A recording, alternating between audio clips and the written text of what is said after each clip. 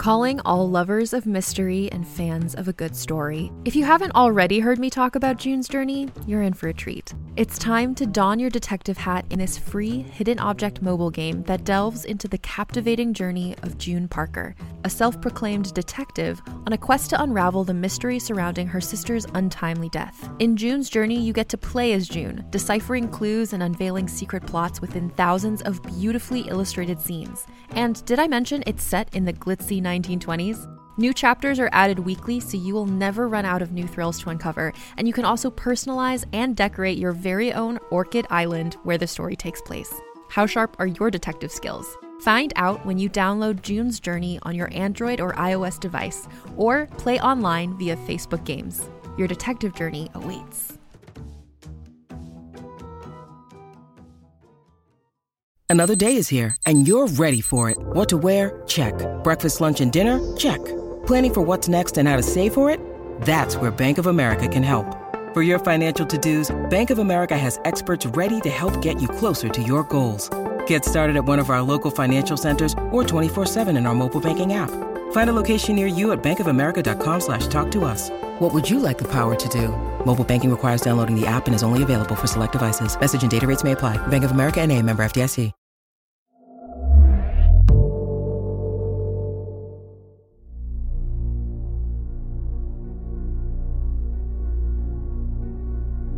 Hi again, and welcome to the show. I'm Marco Palmieri, your host and curator for Dark Fantastic Fiction, and with me, as always, is Diana Foe. Nice to hear you too, Marco. Diana, what did you think of 2021's movie adaptation of Dune? Well, okay, for a long time in sci-fi circles, people have said that Dune would be impossible to adapt. And all the previous takes on it, like ones from David Lynch or the Jodorowsky's version, seems to fall flat one way or another. I like how this latest film didn't try to take on too much, but really focused on establishing the big plot points and the world. I agree with you, and I really enjoyed it. Some of my favorite parts were the scenes that involved the Fremen. I loved the emphasis that was placed on how attuned they were to the desert and to the harsh realities of living there. Yeah, seeing everything from the suits to the way they moved to avoid the sandworms, all of that was excellently done. I think audiences appreciate it when storytellers put effort into their world building and depict it persuasively. They achieve it best when the characters feel like part of that world, as the Fremen do on Arrakis, which is as good a segue as any to our next story. Yeah, in our next story, on a harsh desert planet, where souls of the dead are resurrected into the bodies of beasts, a young widow grieves for her husband and the danger he presents to her clan after his death.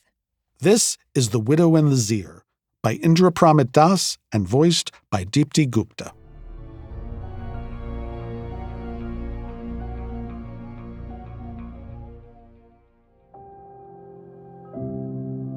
Namir watches his wife and son as they sift baking salt pans under the sun. They help gather the wet mounds of white clay that will be turned to dry powder later. If they see him, they will avert their eyes. If he comes any closer, they will flee in fear and alert the village. He knows this, so he watches from afar, his clawed feet sunken in the cool, shadowed side of a dune. The whiskers that cover his face and shoulders like tattoos of string-thin spines quiver in the breeze, picking up the emanations of their life heat. Sani tries not to scan the shores of the dry lake for the telltale silhouette of Namir's ghost, crouched behind a crescent curve of sand. She knows that her husband has passed on in the cycle of reincarnation, that his spirit now dwells in the body of a Zir, a desert ghost. 7 days ago, Namir collapsed beside Sani, mouth foaming, hands white from salt gathering, already dead by the time the Mozar arrived with his tinctures. She cried into his warm, dry headscarf, as if to dampen it again with her tears, cursing him for forgetting to soak it just once, and one time too many. She told her 10-year-old son that his dye was gone, and held the boy to herself to absorb his pain. Despite her own suffering, she is aware of the child's shock, having lost her own thigh to the scouring dust of a sandstorm. 6 days ago, Sani rubbed every inch of Namir's cold body with palm resin and oil to sweeten his scent and lure his ghost to his own funereal meal. She wrapped him head to toe in death shroud, leaving the last 3 feet of its cotton length free so that she could use it to drag him from the tent to the edge of the village. She unwrapped the shroud and kissed his resin-candied lips at the end of this journey, arms aching, her son by her side, the tents of her village behind her, the other widows and widowers watching in silent recognition. She laid her husband to rest on the dunes under the light of Heshan Bahal, the world ghost, its vast half-sphere blazing with the light of the set sun, its rings a jewel-bright scythe slashing the dark sky. She said goodbye to Namir, whose time on this world as a man had ended, and she left his body unclad and alone for his new shape to feed on. 5 days ago, by dawn's sun, she saw that the corpse was gone, and knew it had been taken and devoured by the juvenile Zir that had caught Namir's spirit in the desert and come to the edge of the village, drawn by the scent of its past body. She lit incense in the temple tent, 1 stick for each of the 3 carved salt idols.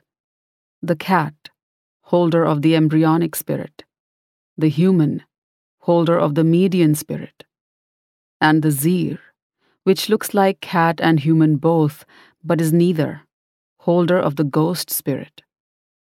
By this trinity, she said a final prayer for Namir's journey onward. 4 days ago, she joined the work of the village once more, and saw for the first time the Zir prowling at the edges of the village, even during the day. Sani knows her time of grief is over, but yet she finds herself looking for that Zir she knows is her husband's ghost. When her son turns to look, she covers his eyes with her hand and turns him away. "It's bad luck to look at ghosts, Dimir," she says, and bites down on the air in her mouth as if it were a Sadiq's bit. Every time the village moves to a new location, Sani and Dimir, along with other wives and husbands and sons and daughters who have lost their loved ones, come to the edge of the tents at night, their tapers glowing in clay cups to draw a line of light in the dark beyond the village. There, at the edge of the desert gloaming, they leave their pots of meat and broken shell boiled in milk, leftovers from the communal supper, as an offering of respect to the ghosts of their families. It is also a deterrent to keep them from seeking prey in the village. In the mornings, the pots are always empty, except for a few shattered remnants of shell. The Zir are hunters, but they will scavenge too, like any wise creature of the desert. Namir tears the tender strings of meat from the giant beetle's head in the pot, lapping up the smoky milk that it floats in with his long tongue. He uses his clawed hands to turn the chitin skull, punching holes in the shell with his long, curved, thin tusks to free knots of white flesh. He pulls away the remnants with smaller but sharp teeth. He recognizes the taste of the spiced milk, and like a sudden fever, is struck by the image of his wife Sani in the supper tent, sitting on the other side of the palm leaf mat, where the dripping hunks of boiled beetle, still ensconced in cooked shell, are ladled. There are many hands taking food from the pile, but his eyes go only to hers as she plucks an eyeball, berry black and soggy, and pops it into her mouth, mischievous and quick. She sits next to her Dai, but doesn't seem bothered by this as she eyes Namir flirtatiously through the pungent veil of steam rising off the supper. It is weeks before he will ask for her hand in marriage. Namir hurls the beetle's head away, a growl rippling through his body, his whiskers snapping upright. In the bright light of the stars and the world ghost, the multicolored sky diadem of its other moon worlds, he can see other ghosts picking through the other pots, all solitary, staying away from each other, their shadows long and lonesome on the sand. A female watches him from afar, tusks stained with the blood of some kill from earlier in the day, her eyes lit amber. The whiskers on her back and shoulders quiver in a wave, a signal. He remembers Sani looking at him through the steam, her lips shining with milk, silent beckoning. A kiss outside in the dark, the two of them tangling into one at the edge of the village, unafraid of ghosts. Namir whips around, looking towards the village, expecting to find her there standing at the edge. She is not. There is no one.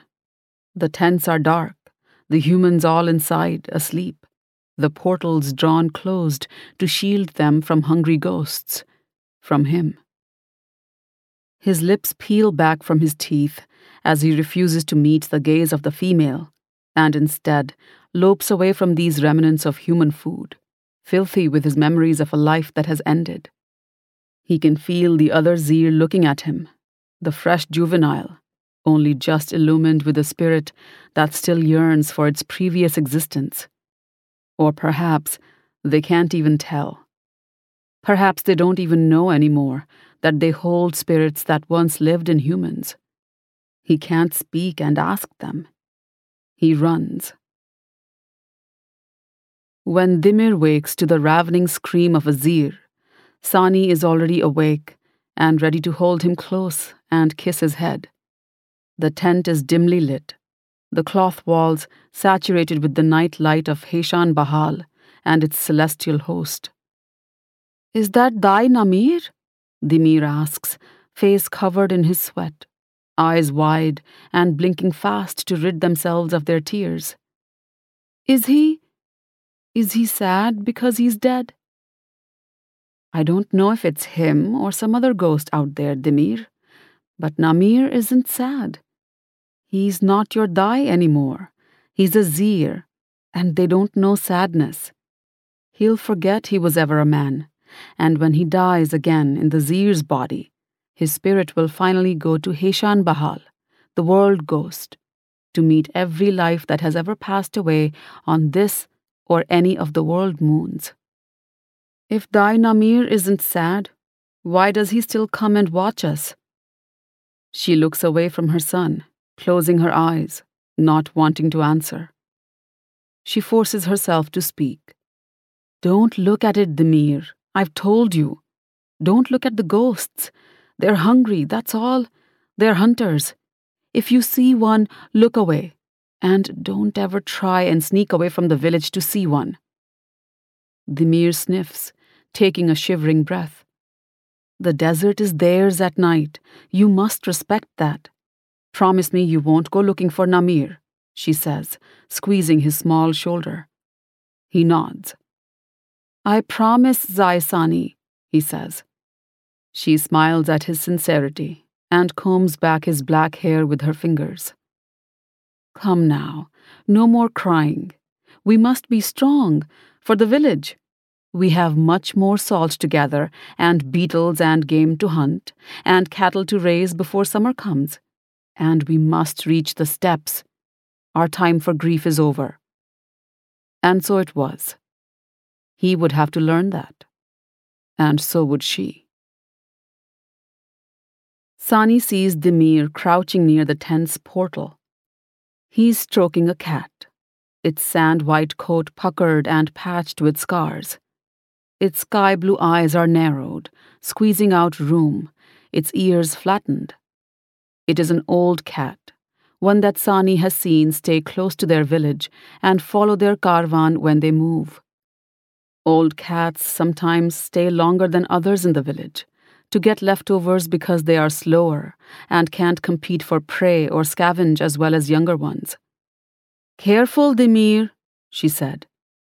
She remembers trying to pet any and all the cats that wandered through the village as a child, and being scratched and bitten often. "They don't always want to be touched by us." "This one does," says Dimir, patting the creature's fragile head.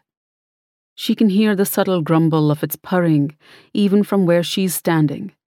She has to admit that this one seems happy enough, luckily for Dimir. "I gave it some scraps of the cured meat," Dimir says, still looking into the cat's face. He sounds sheepish. "Dimir, I don't have to tell you. They don't need to be fed." "I know, Zai-Sani, but he's going to die soon." Sani holds her breath and nods. "Yes, he is." Dimir looks up with his pale grey eyes, and he has never looked older to her. "When he dies, he'll come back and become someone's dai, won't he?" She smiles, bends to brush her hands across his smooth chin. "He will."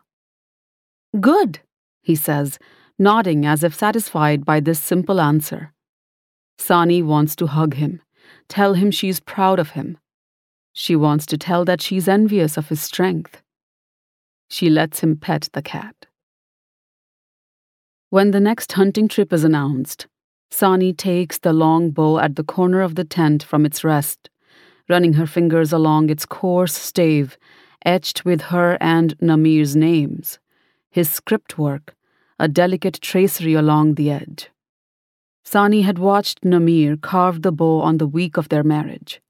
He had hacked away the fossil wood heart of a fallen, desiccated megacactus dried out by flash fire, swinging his talwar like a little boy, his black curls flying. She had helped him treat the wood and shave it down to a stave, then watched with a pang of pride as he turned serious but still boyish, tip of tongue sticking out of the corner of his pursed lips as he smoked the stave over a fire and bent it little by little, with the care of an artisan. She had waxed the string, tested it with her jaws, laughed at his arousal as he watched her do this. Namir had let her slip the end of the string through the first notch, and then taken it and threaded it through the second, tied it tight and strong. The day they were wed, they went with a hunting-gathering party to the edge of a Gelta lake, its rocky shores clad with scores of iridescent boulders, a swarm of basking beetles. The gatherers pried beetles from the ground, hands wrapped against snapping jaws, shoving the giant insects into sacks that would lull them to sleep. The pickers plucked clusters of dates, or dug under boulders for the fat black mushrooms the beetles often ate, or filled skins with water. The hunters searched for prey. Together, Namir pressed up against her back, his hands guiding hers, helping her pull back the taut string with his thicker wrists. They shot the bow for the first time. Their arrow found a young seahead, killing it immediately. It was just large enough for the both of them. They had skinned and roasted the lizard over a fire outside their tent, late at night, when the communal supper and celebrations were over, feeding each other in the quiet, mouths steaming in the cold, fingers slick with butter. Sani's wrists and arms are stronger than when they first pulled that string. She has drawn the bow many times. It bends easier now, more supple from the years of use, but it still has its strength, never once cracking or splintering. Namir always let Sani shoot when they went hunting together, so that she could get used to it. Her fingers pluck at the worn script of their names.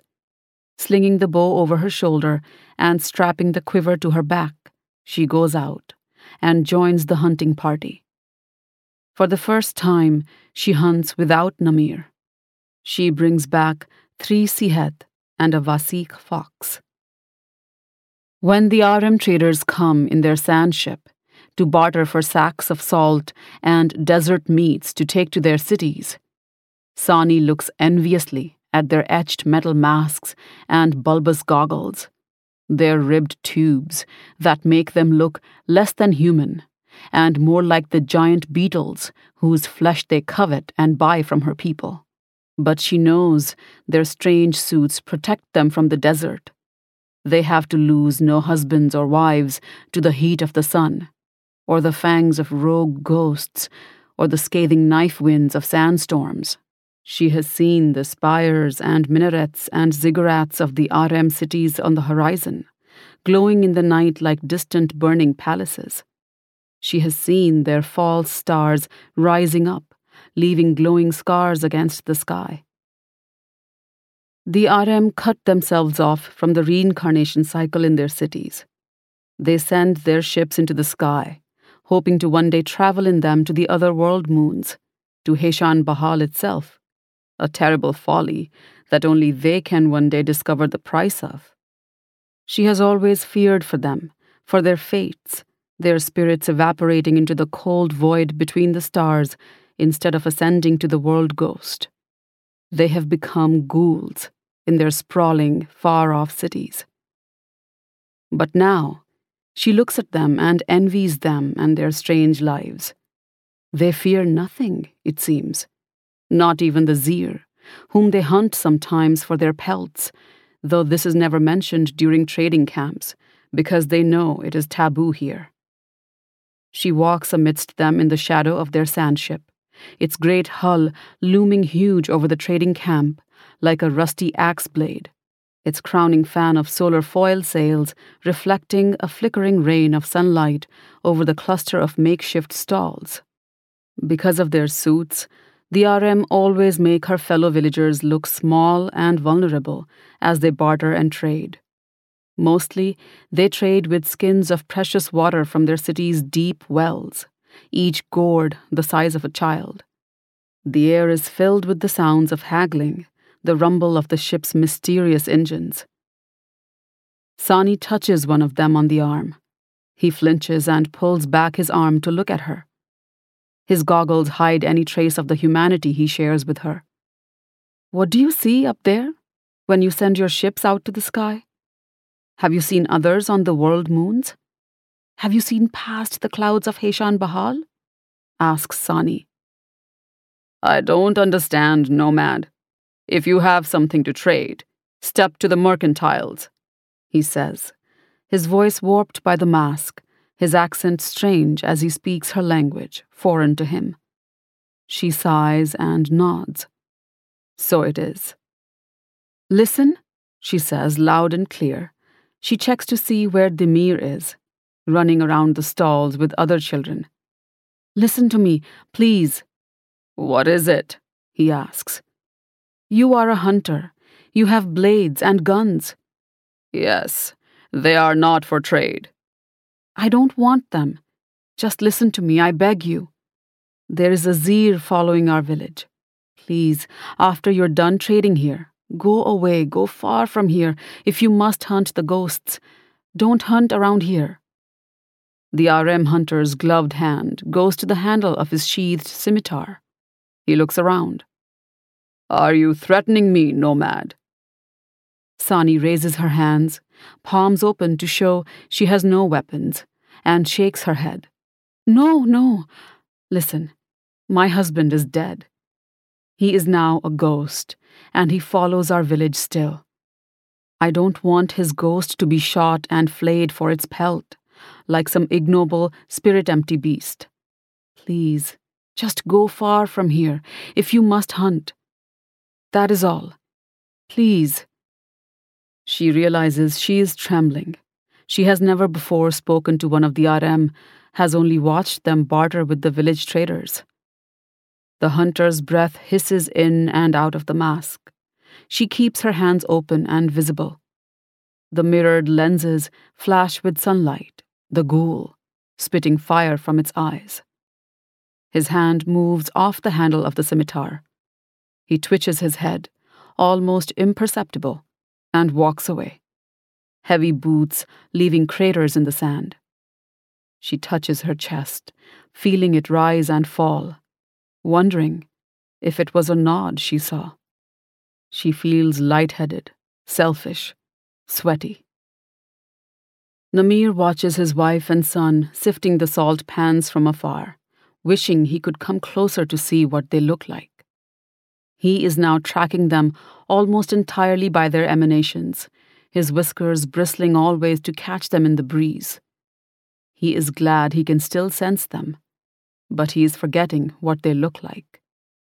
He still holds on to the memories of Sani looking at him through the steam, tonguing the boiled eyeball into her cheek with a grin, of their first kiss in the cold desert night, shivering in a shared shawl, of watching his glistening newborn suckle his Zai's breast under the dappled shadows of an oasis, of little Demir taking his first tottering steps onto the tender flank of a dune.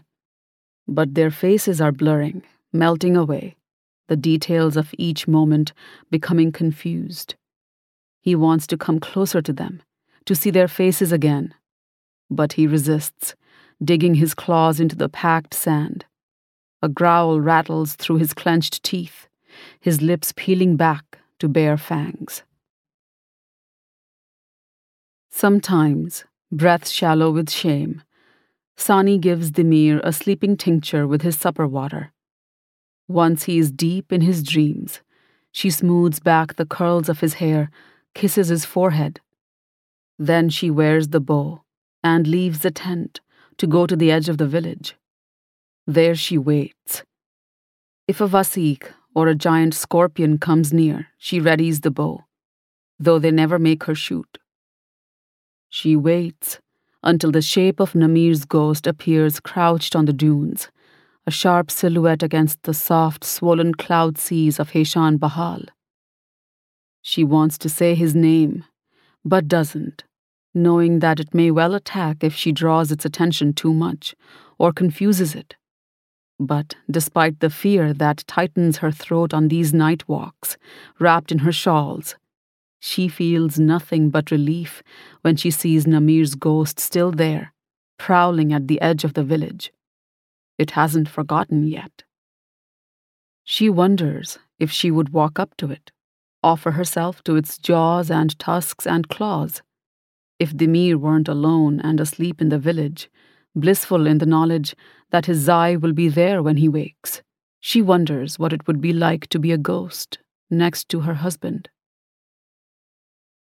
Namir travels across dune seas, through forests of megacacti lit by the flaming curtains of fire jacket hives, through rocky nests of giant beetles, their black moisture-gathering exoskeletons gemmed with condensation, through oases where he hunts herds of horned garad and placid sadiq through diamond-clear sheets of precious water.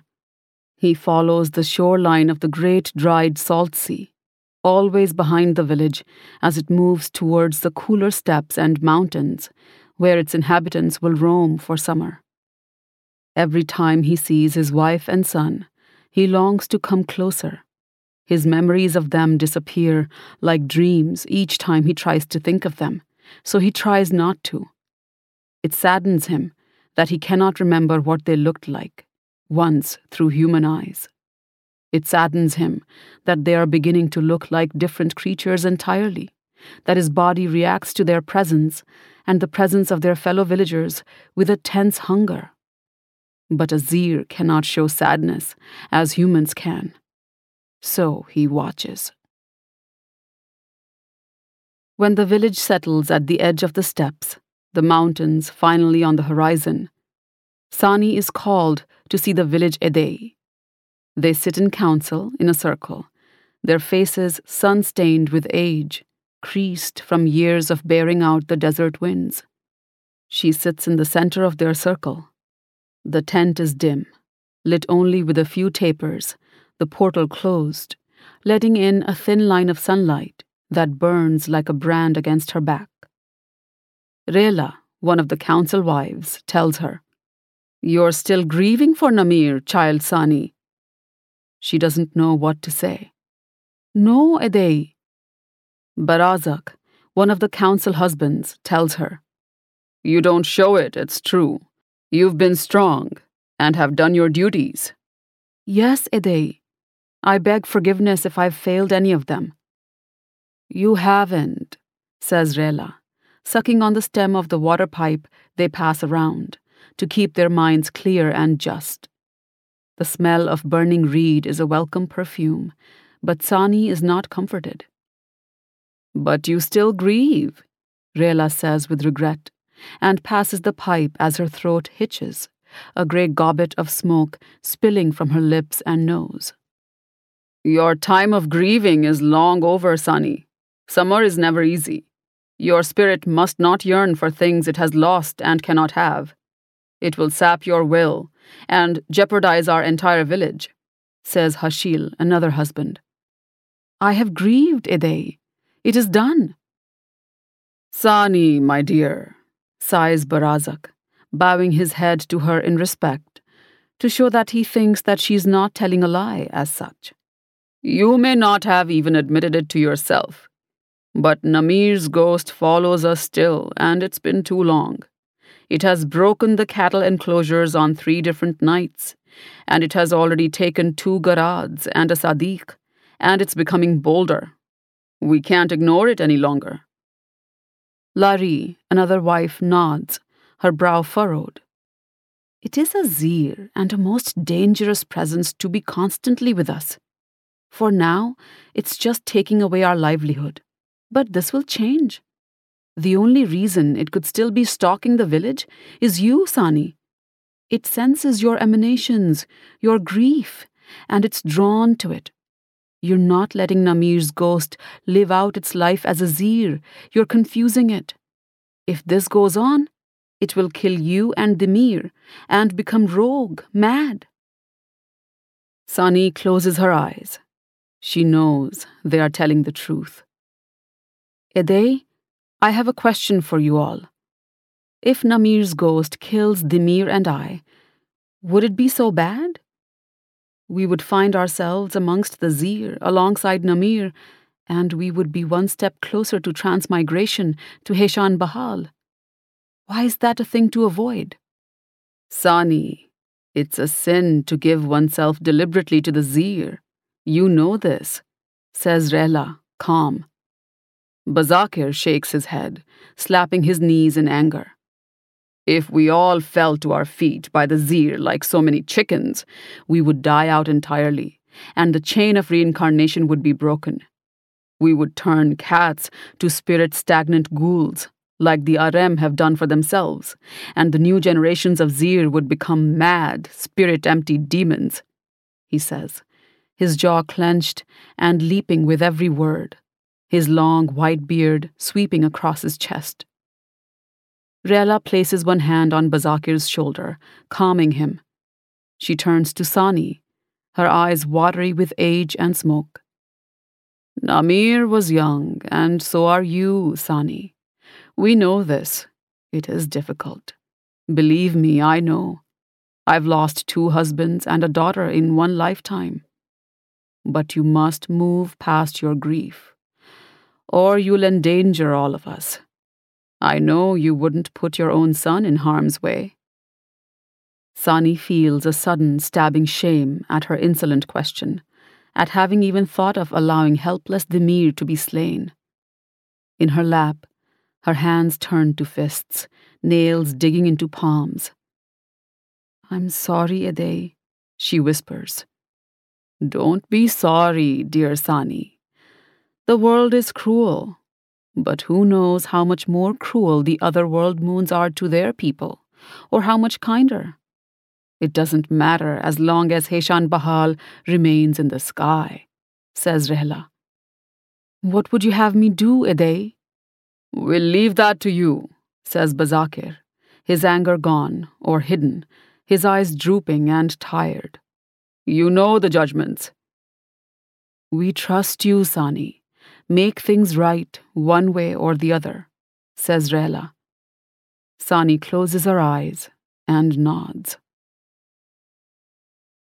Sani knows she will fail. If the Zir following them is drawn to her grief, then it will follow them still, and keep following for days. How many, she doesn't know. She is not Rayla, stalwart and wizened, letting the loss of her loved ones slip from her like water off a waxed cloak. She is not a Zir. She can't forget that she had a husband, even if Namir's ghost will soon forget that it had a wife. And when it does, it will come to her, confused and drawn by her emanations, and it will probably kill her and Demir. She waits till nightfall, puts Demir to bed with his tinctured water. Looking at Demir sleeping, Sani shakes her head. How much he resembles Namir sometimes. Namir, when he had been younger and beardless, crafting his bows and hunting with her, scouring the salt pans for hours without taking a break. She wears her shawl and cloak, slings the bow and quiver over her shoulders. She bends and kisses her son's forehead, his little onion bulb nose. She blows out the taper in the clay cup. The smoke rises like a silk string in the line of Heshan Bahal's beckoning light, which slips through a parting in the curtain. Sani steps outside. Sani walks beyond the edge of the village and into the steppe. The mountains in the distance are coal-black daggers stabbing the luminescent curve of Heshan Bahal, whose rings have tilted to a razor-thin line now, so sharp against the black night sky that Sani feels like she can hear its humming song as it slices the celestial void. The night is so clear, she can see the swirling of the world ghost's cloud seas, the black spots of shadow cast by its eclipsing world moons. The grass of the steppe shimmers with its reflected sunlight, golden green waves lapping in the breeze, clamoring at her hips. Her every breath is crystalline against the stars as she looks up. She stamps her feet to warm herself, feels the pull of this gem-like orb she stands on, while it takes its eternal journey around Heshan Bahal. It may be cruel, but how can she not forgive its cruelty? She wonders, as she often has, about the lives of those on the other world moons, whether they have parents and husbands and wives and children, whether they would appear even more alien to her than the Arem in their cities, what sorrows they sing of into the void. She listens. Perhaps their songs are carried between the orbits and drift in the night sky. Sani can only hear the wild grass dance its silken song to match the voice of the breeze. Her breath hitches as she catches sight of it, standing amidst the wild grass, the long line of its shadow wavering with the wind. Behind the ghost, a far-off cloud of fire jackets rises above the steppe, a sheet of sparks against the dark mountains. "Namir," she says into the breeze, knowing the Zir's ears will catch her voice, like its jaws caught her husband's spirit, back when it was a spirit-empty juvenile. She lets down the bow from her shoulder, rests an arrow's neck against the notch Namir carved into the center of the stave. As if imitating the surrounding sea of wild grass, the whiskers on Namir's ghost bristle and wave. Namir's ghost recognizes the name on the wind, his name. Like a canker, it sticks to his spirit, not letting go, blinding him with a pain that has no physical source, that is everywhere at once. His whiskers lick at the emanations of the woman in the field. He shakes his head, snapping his jaws to rid himself of that name, which somehow comes from her. His body is drawn tight like a bow, his hackles raised, whiskers snapping. The ghost screams, a noise so piercing and mournful that it wants to send her own spirit fleeing from her body. Sani flexes her hand, trying to lessen the tremors in her arms and fingers. The Zir is crouching low. A sign. It is about to charge. "Yes. Come to me, Namir. I'm here. It is my grief that pulls you here. I'm making you suffer. I'm the one keeping you from living your new life. I will not have that," she says, knocking the arrow and pulling back the string, her string hand inches from her cheek. It is forbidden to give oneself as willing prey to a Zir. It is forbidden to hunt a Zir. It is not forbidden to kill a Zir in one's own defense, or to die defending oneself against it. Live a good life, Dimir. She mouths her prayer. Her arms start aching immediately, and she grits her teeth. Namir's ghost charges. No scream, no roar. A silent wound slashes across the grass of the steppe in its wake. It covers 50 feet in a few seconds, faster than Sani expected. She raises her aim slightly. Its bristling shape is 10 feet from her when she lets the arrow sail, looking straight into the flashing shards of its eyes. She is knocked off her feet by the impact against her. Shaking, she gets up, her body surging with the urge to run. But she knows there is no need to, even if her body doesn't. She wouldn't be getting up if the Zir had reached her with full strength. The arrow rests in the ghost's cheek, just underneath the ember of its eye, a place where she might have kissed his human body once, right before they fell asleep in each other's arms. She had been aiming for the throat or the forehead. The arrowhead is buried inside the skull, probably just in the quick of the brain.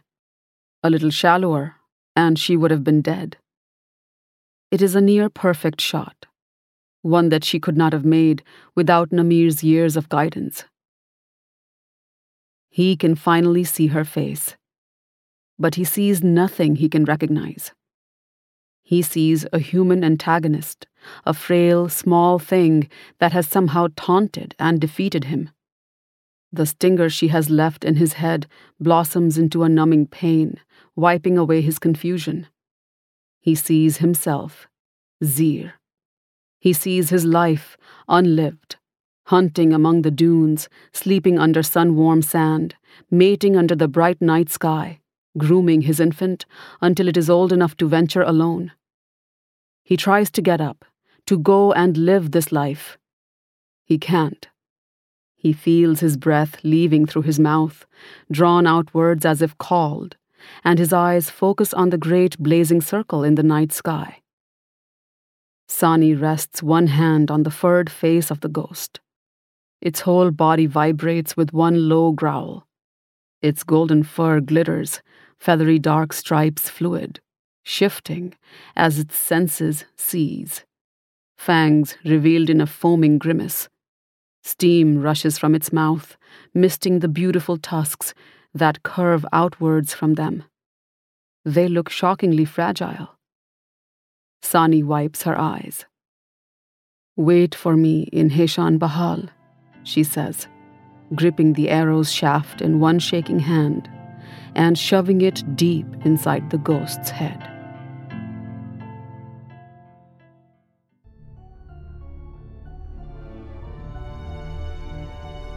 So as I mentioned earlier, persuasive world building can be really important to a story, especially in science fiction, fantasy, and horror. And I bought in completely to the beautifully sad story of this family, their community of nomads, and their lives on the desert moon of a giant ringed planet. So much is packed into 40 minutes of listening. It's a skill that Indra uses very effectively. And what carried the story for me was how the nature of life and death simply functioned differently from how you might understand it. And the switching POVs assure the reader that this was part of their community and is a means of survival, not just a religion. I was absolutely fascinated by the reincarnation model Indra describes, that you basically have to live the life of a wild animal for a time, hovering at the edge of the life you once knew, even at the risk of harming your loved ones before you can move on. Indra Das has an incredibly vivid imagination, and he brings so much emotion and humanity to his fiction. We've featured several of his stories on this show, among them Breaking Water and The Muses of Shuryadan 18. So if you haven't listened to those stories, please give them a shot. They are wonderful listening experiences. He also wrote the novel The Devourers, which is about men who shapeshift into animals. And I wonder how many themes he played here carried over into his later work. That's a really good point. And, I think The characters are what really came to life for me in this story. The powerful love between Sunny and Namir, and the grief Sunny and her son live with as they try to carry on without Namir. The same grief that keeps his ghost tethered to her tribe's camp and to the memories of his old life. That emotional cord, which can't easily be cut, I love that. The metaphor that you have to literally kill your source of grief in order to survive it is just so powerful. Yeah, I totally agree with you, and I don't want to forget to mention the narration, because Deepti Gupta could narrate a tax return and I would be mesmerized. She's just that good. And I thought she brought every moment of Indra's story to life. Mm-hmm. Totally. Well, that's all the time we have. Join us for our next episode when we visit a woman who defies the usurper to the throne and is left hanging onto her fate, at least according to a fortune teller's cards. And if you're enjoying these stories, don't forget to leave us a 5-star review on any platform that hosts our show. It'll be appreciated. Until next time, pleasant nightmares. You're listening to Stories to Keep You Up at Night, created and produced by Realm, your portal to another world. Listen away.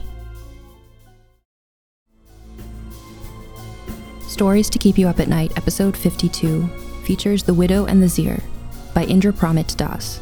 It is produced by Marco Palmieri and Mary Asadolahi, associate produced by Alexis Latshaw, and executive produced by Molly Barton, Julian Yap, and Marcy Wiseman. Hosted by Marco Palmieri and Diana M. Foe. Performed by Deepti Gupta. Audio produced by Tie Def Studios. Additional editing by Angela Yee. Original theme by Hashem Asadolahi, featuring drummer Andrew Niven and mixed by Max Kuttner. Cover art by Kendall Thomas. Find more shows like Stories to Keep You Up at Night by following Realm on Apple Podcasts, Spotify, or at realm.fm.